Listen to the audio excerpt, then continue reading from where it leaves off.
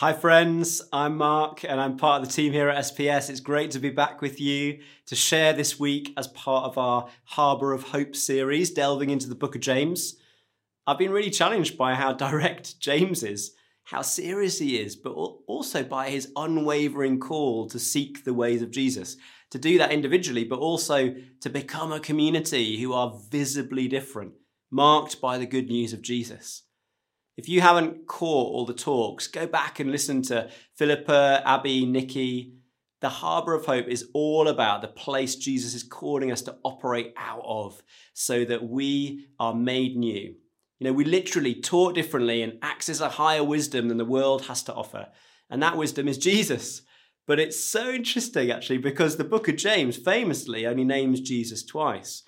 But in James, there are more phrases that Jesus himself said than in any other New Testament letter. Now, this book is full of Jesus. We're going to look today at James chapter 4, verses 1 to 10. What causes fights and quarrels among you? Don't they come from your desires that battle within you? You desire, but do not have, so you kill. You covet, but you cannot get what you want, so you quarrel and fight. You do not have because you do not ask God.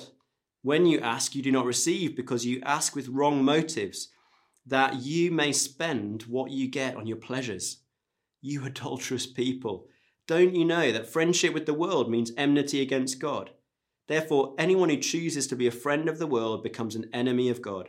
Or do you think Scripture says without reason that he is jealous for the Spirit that he has caused to dwell in us? But he gives us more grace. That is why Scripture says God opposes the proud but shows favor to the humble. Submit yourselves then to God. Resist the devil and he will flee from you. Come near to God and he will come near to you. Wash your hands, you sinners, and purify your hearts, you double-minded. Grieve, mourn and wail. Change your laughter to mourning and your joy to gloom. Humble yourselves before the Lord and he will lift you up. So, are you ready?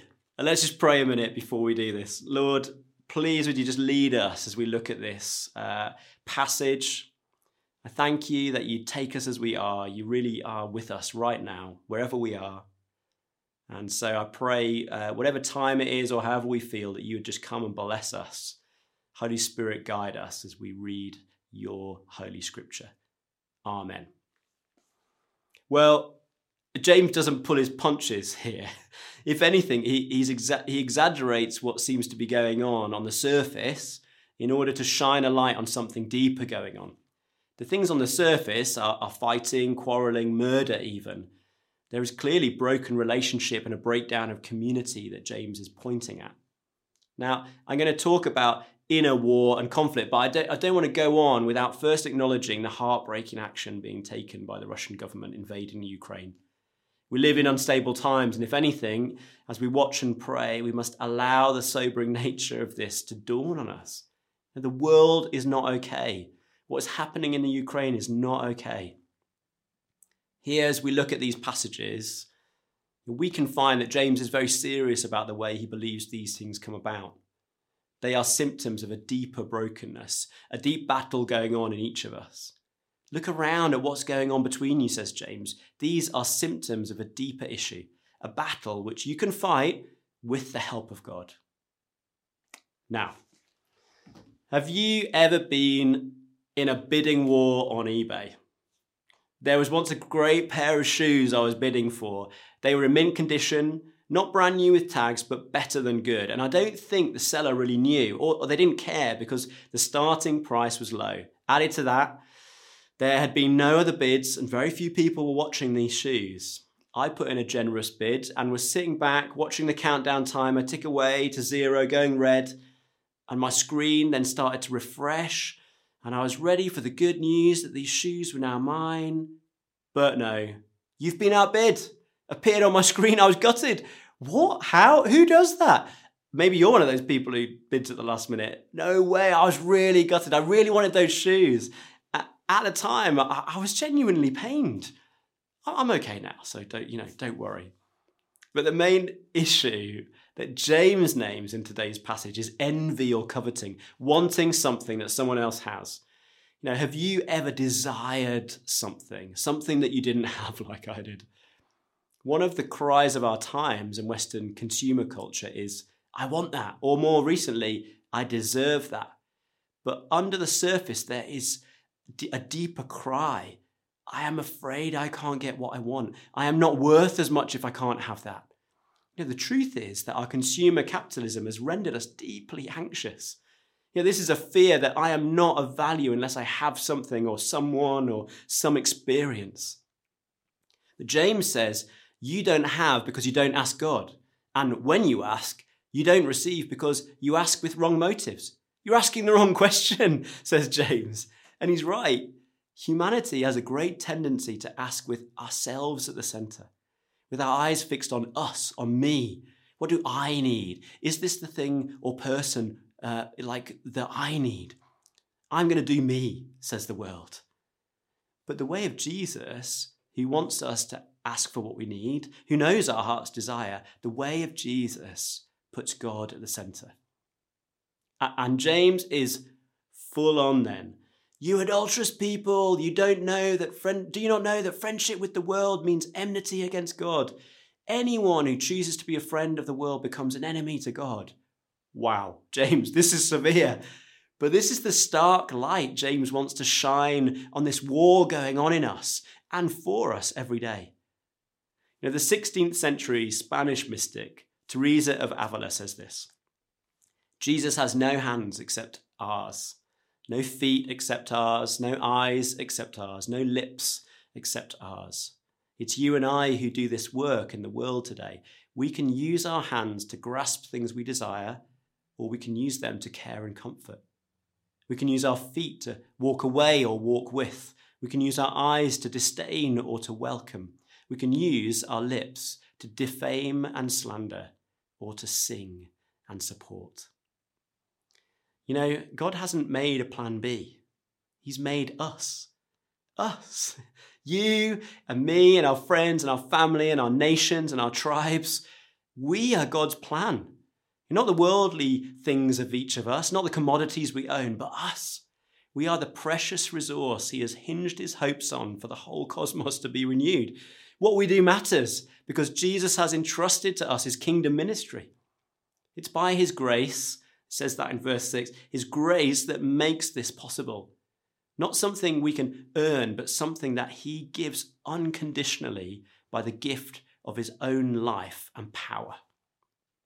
The world might teach us to clench our fists, but the way of Jesus unfolds the clenched fist. And it leads us into the way of love, which in turn begins to train us for the true desires of our heart. To do life with God at the center. This is our heart's desire. To live in the harbour of hope, not the harbour of the world.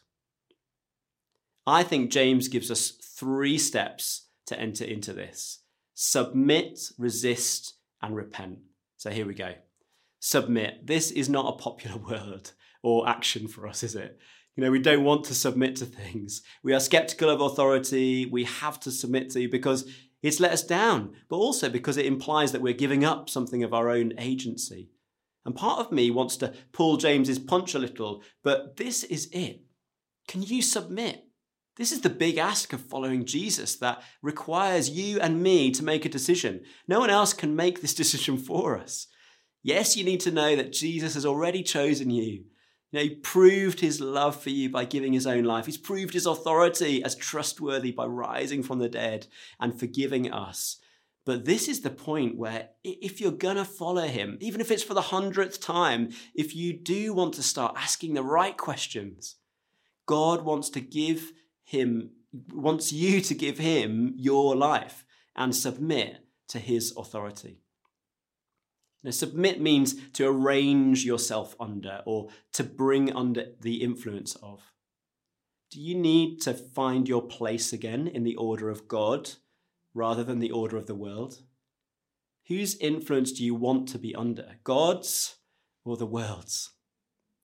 The Bible's clear that the authority of the world is ultimately evil, governed under the influence of the devil, as Nikki reminded us last week. But here is the incredible promise Jesus gives for this internal battle. Resist the devil and he will flee from you. Resist. Interestingly, both these words, submit and resist, are words that are to do with the human will. Dallas Willard describes the will as the heart or spirit, the executive center of the self and our likeness to God, being in his image. He goes on to say that the will is not where we feel feelings, but is the place from which we initiate and create. God wants us to grow the power of our will. We might understand this also as our habit center, the place where if we can practice it enough, a habit is formed, a habit of choice. We need habits of holiness to become the harbor of hope. James is saying that we can submit our will to God. And if we do that, we can begin to resist the things of evil, distorted desire or passion. But resistance is not just about the internal battle, because it then overflows to transform the world in transformational works. Now, in 1891, right here in the East End, the matchstick factory workers were badly affected by a disease called phossy jaw. They would get painful abscesses in their mouth, which would often lead to facial disfigurement and sometimes even death. It was caused by exposure to the white phosphorus in the matchmaking process. The London Match Girls took strike in 1888, and then the Salvation Army opened their own match factory, making matches without the harmful phosphorus. They called it the Darkest England Match Factory, and they promised workers a fair wage and safe working conditions. The boxes of matches had written on each of them, "Lights in Darkest England." And they became part of the movement that eventually, 10 years later, saw the industry reformed so that phossy jaw could be prevented. Nowadays, the reminder is that our matches are called safety matches.